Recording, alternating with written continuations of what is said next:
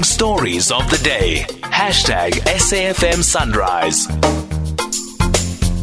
Well, good to hear from you this morning. 086 000 2032. Let's talk about marriage for a moment, shall we? Marriage generally is accepted as one person and one person. So it can be a woman and a man. It can be two men, two women. But the definition of marriage has been changing around the world. And you've known in the last sort of 15, 20 years, gay marriage has become legal and is slowly becoming accepted. But there are other conversations around marriage. So for a long time in our society, we've had polygamy, one man and more than one woman. The Home Affairs Department is going through the draft marriage bill, and they're accepting public comment, and there's been a big investigation into what marriage is. And it's quite interesting to look at how the definitions of marriage, well, maybe that's the wrong way to put it, how what we accept as marriage is changing. It's quite a complex area, in fact. In fact, one of the people who's been advising the Department of Home Affairs on this is Professor Anthony Diala, Director at the Centre for Legal Integration in Africa at the University of the Western Cape. Professor Diala, good morning. Good morning, Sabri.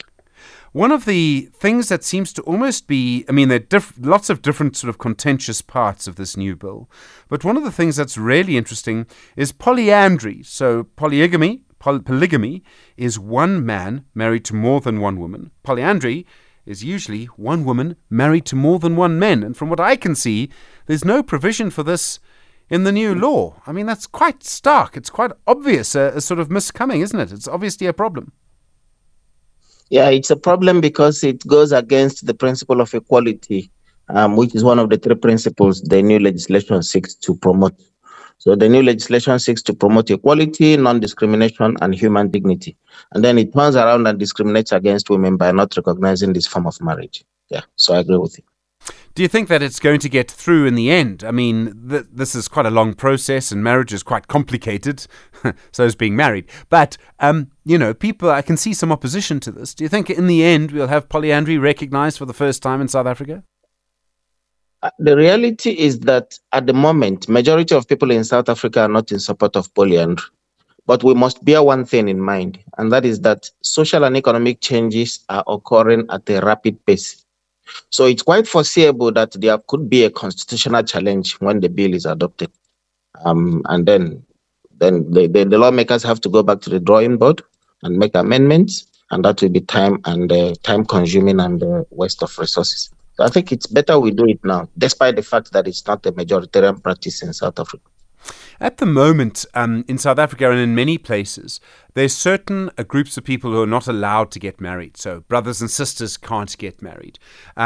It's generally seen as wrong for someone who is older, who has an adopted child, to marry that child. Although it does happen. There's one South African case I can think of. And of course, there's the American film director Woody Allen, who ended up being in a legal marriage to a woman that he had adopted as a child. What is the law going to say about that? Because that's quite a difficult issue. Yeah, so currently the law prohibits marriage between relatives, such as cousins in the first degree and people in adoptive relationships. But a parent who has a child from a previous marriage and then who proceeds to adopt another child, I don't see what is wrong with the adopted child and the original child getting married.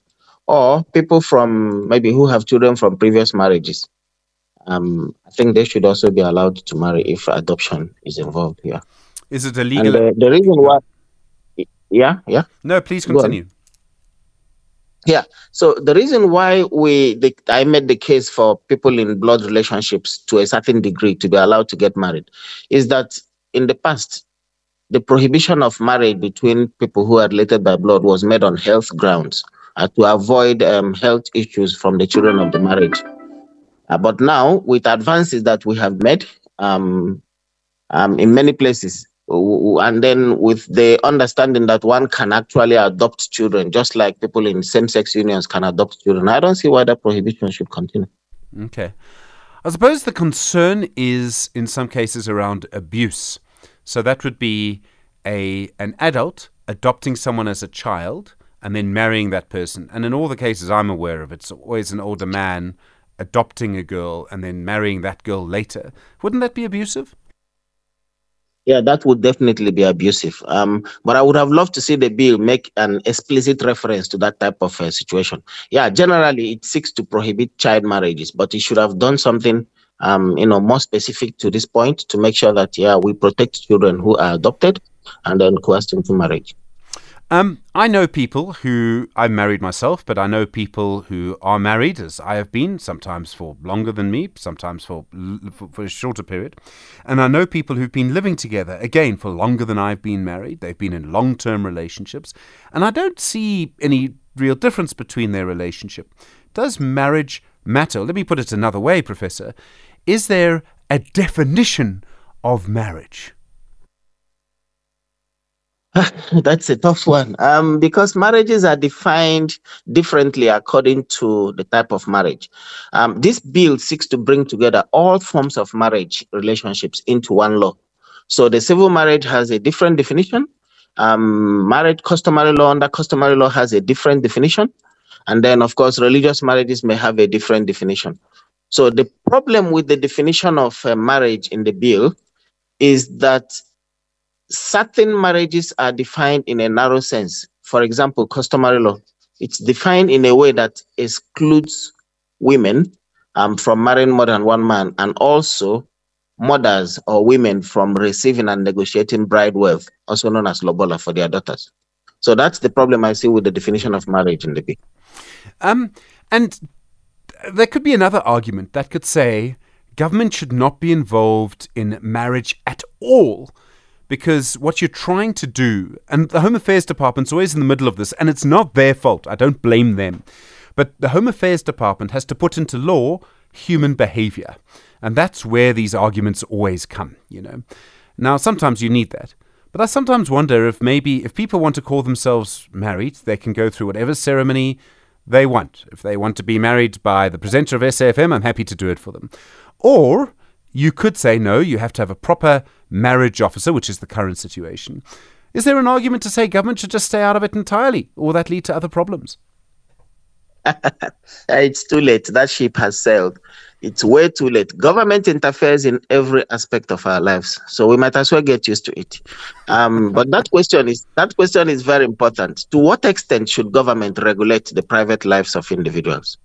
You see, and this is where liberalism comes in. That's the essence of the article in the conversation. To how far can we take liberalism? How far can the law go in regulating behavior? Yeah. So there are people in marriage-like forms of relationships, intimate cohabitation, etc., partnerships. They are not recognized in the bill. Should we recognize such relationships, or should we rather let people who volunteer to marry according to the formal prescriptions of the state be the ones that are recognized as married couples? Yeah. I mean, it's a conversation that can go on forever, really. There used to be a thing, and I think it came from British law, where if you lived together for 2 years, if you cohabited for 2 years, and you hear this phrase, common law wife, what it meant was, it's an old phrase, it meant that if you'd lived together, you were sort of married, kind of. I mean, that's something to look at as well. There was a reason why people did that. And that also recognizes how humans actually operate. They just move in together. And after a while, the law would treat them as husband and wife because that protected particularly the woman. Yeah, I agree with you. It's a very, very important omission in the bill, in that there are many reasons why people can live together in marriage-like relationships, but without going through the formal processes of marriage. I mean, come on, rents are high. Distance to workplaces are far away. There may be children from previous marriages. There could even be complications in negotiating customary law marriages like lobola, bride wealth payment. These are all issues that could force couples, or maybe just plain dislike of the formal processes of filling forms and all that, and all the ceremonies involved. So people could cohabit. So I don't see why the law should not recognize such relationships, especially as the Constitutional Court has done so already. Professor, thank you. We could go on. Professor Anthony Diala, Director at the Centre for Legal Integration in Africa at the University of the Western Cape.